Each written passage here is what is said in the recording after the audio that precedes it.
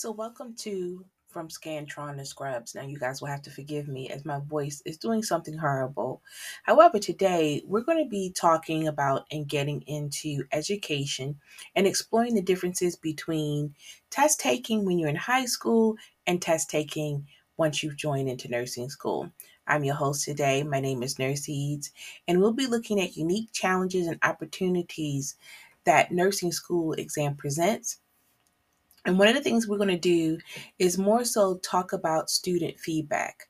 A lot of this, and you'll forgive me as I try to read their responses. However, I talked to a lot of our nursing students, my nursing students, and particularly current and past, and got some feedback from them. So I'll be sharing that with you today. So I'm really thrilled on this. So let's start by discussing the different fundamental differences between high school tests and nursing school exams. In high school, most of the exams that you're used to taking tend to focus on memorization, and then you're expected to just give that information back within the testing format or within the classroom. However, when you get into nursing school, exams go beyond just merely being able to recall.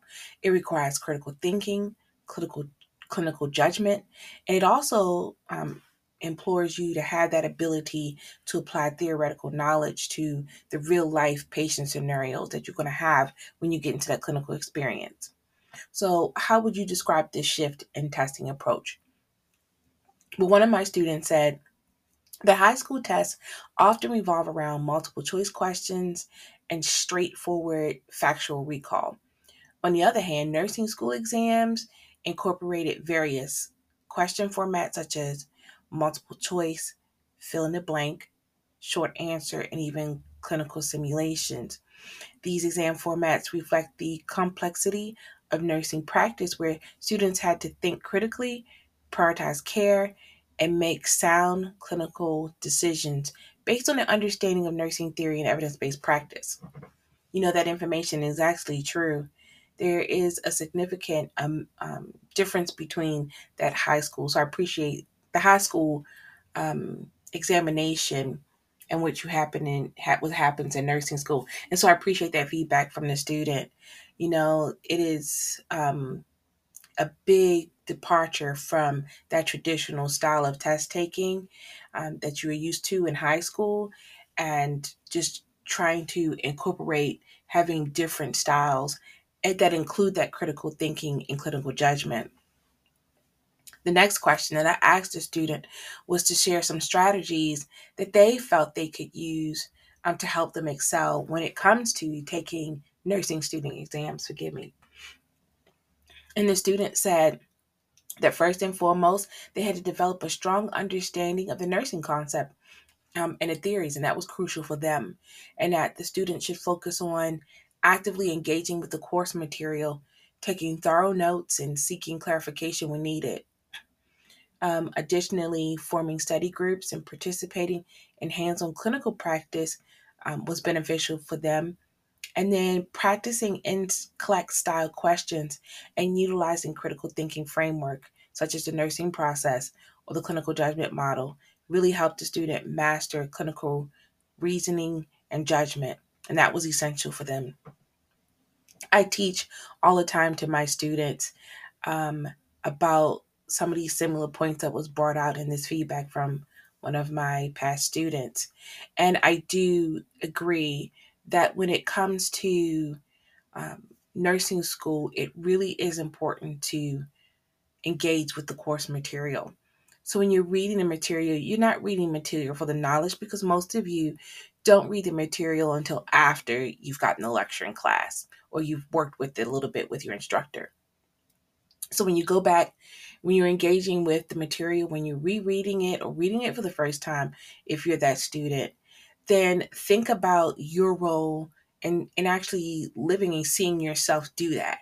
Imagine yourself performing, or imagine yourself finding a way to connect with that material, to connect it to what you're actually doing in the clinical setting, and then taking really good notes. Now, one of the things that I recently said to a student, and they said that this was beneficial, so you'll have to try it and let me know, but they didn't take notes on the things that they knew. They took more notes on the things they didn't know. They took my advice, which was create a laundry list of all those things that you just not sure of, need to reassure yourself of. Don't spend as much time on the stuff that you do know.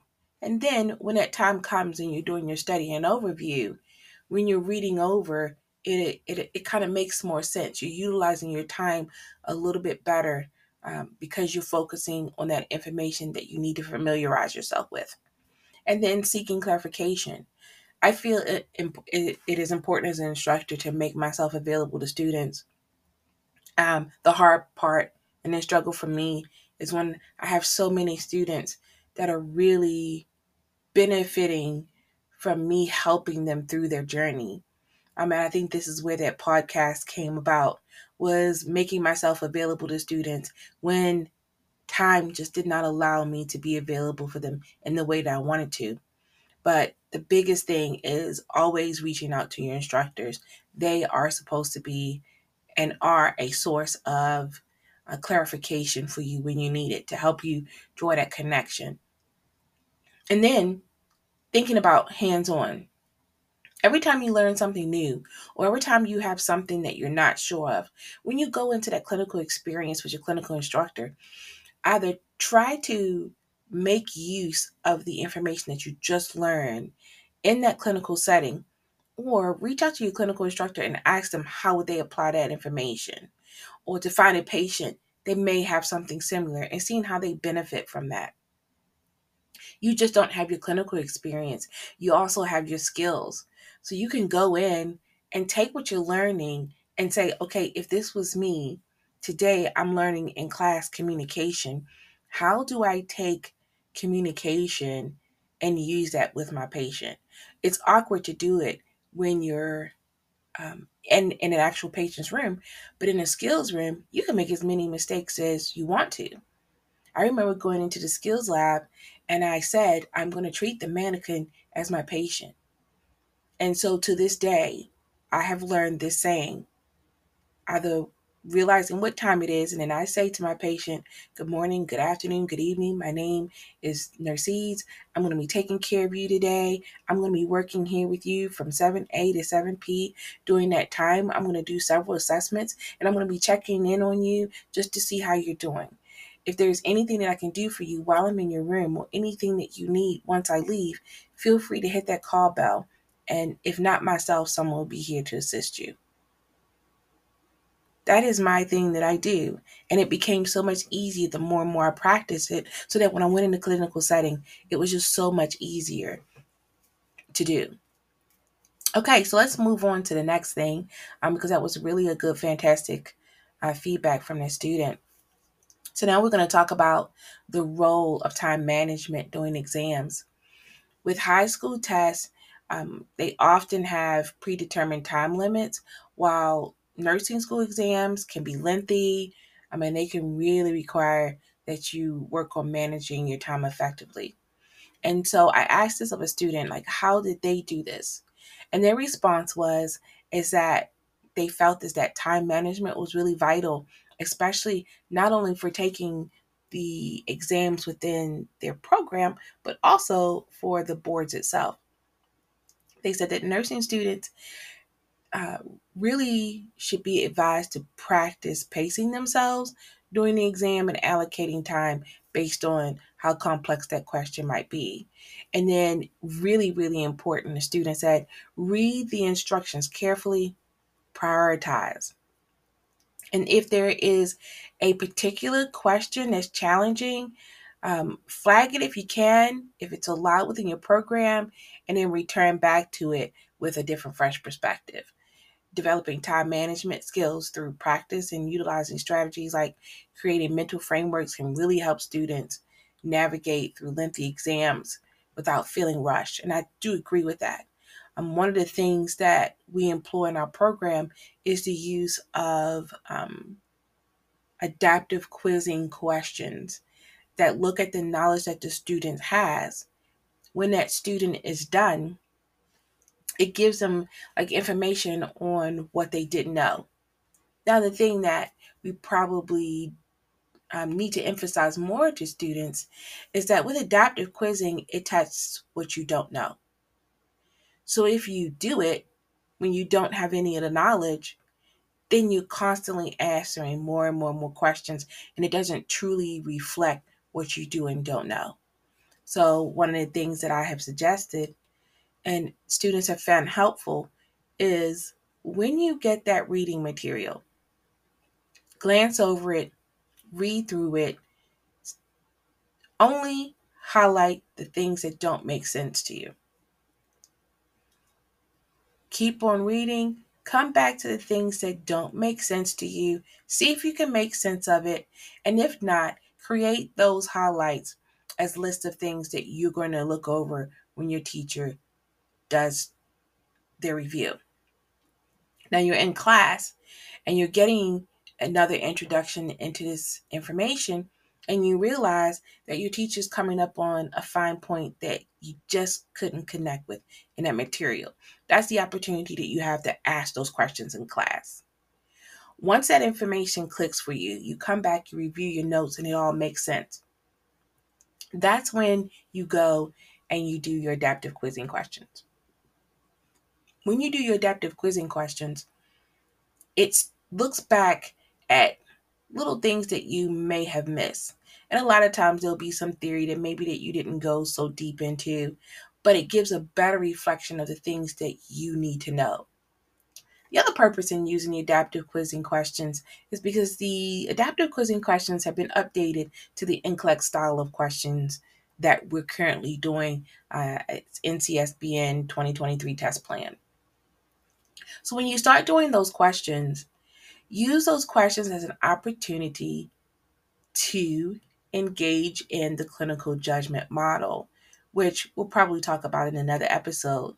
But as you look at those questions, you get an idea of what type of test person you are. It allows you to determine whether or not you are a person who reads through the questions and analyzes it, or do you have sometimes um, what is the word I'm looking at? I'm looking for, it's a common thing that students do where they skip over words. So look to see whether or not that's what you're doing. Was there something that you missed? One word that changed the whole meaning? And then when you start identifying those things, you actually stop doing them. And when you stop doing them, then you're less finding yourself in that chance where you're not really making any mistakes anymore because you've identified, I'm not reading the question all the way through. Let me take the time, read the question through. And when you read the question through, you begin to realize, okay, that's what I missed. I won't do this again. And you'll start training yourself to stay focused. So good advice.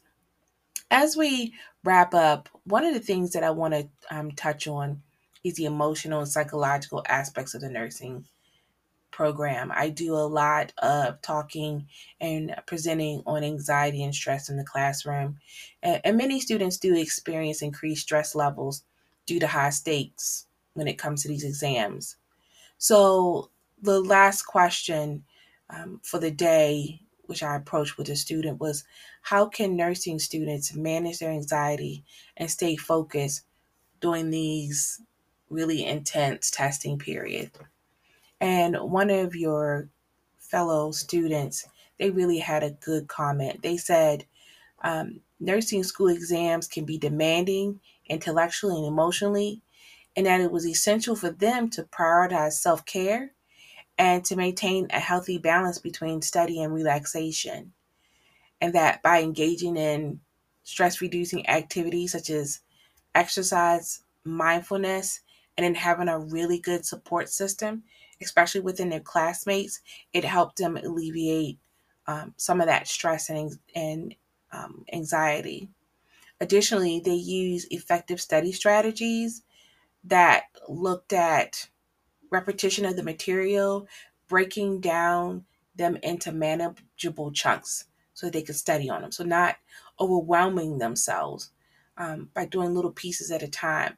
And because of doing this, this enhanced their ability to retain the information. And then they really relied on their instructor. Um, so whether it was faculty or the tutoring services, or even student health services for mental health. This was very valuable to them as a resource. And my response to that student is, if you come back to listen to this podcast or anyone else, excellent insight into understanding, that nursing exams really do require a different skill set and approach other than that which are common to in high school. Many students that I have will say, I was a straight A student in high school, and I never want a student to be dismayed when they nursing school, come from high school into nursing school. It is less about knowledge. You guys have the ability to come in and learn the information. What I want you to do is take that next step to the clinical reasoning and clinical judgment. And when you get to that point and start looking at the different types of questions and what they're asking you, that you will do well. So I want to thank all my students who were willing to provide me feedback today and shed some light on some of the topics that some of the students have wanted me to talk on. And so I want to thank you guys for allowing me to be here to have this conversation with you guys. Thank you for listening and tuning into From Scantrons to Scrubs. And I hope this episode provides some valuable insight into the world of nursing exams. And remember to subscribe to my podcast if you want more educational information.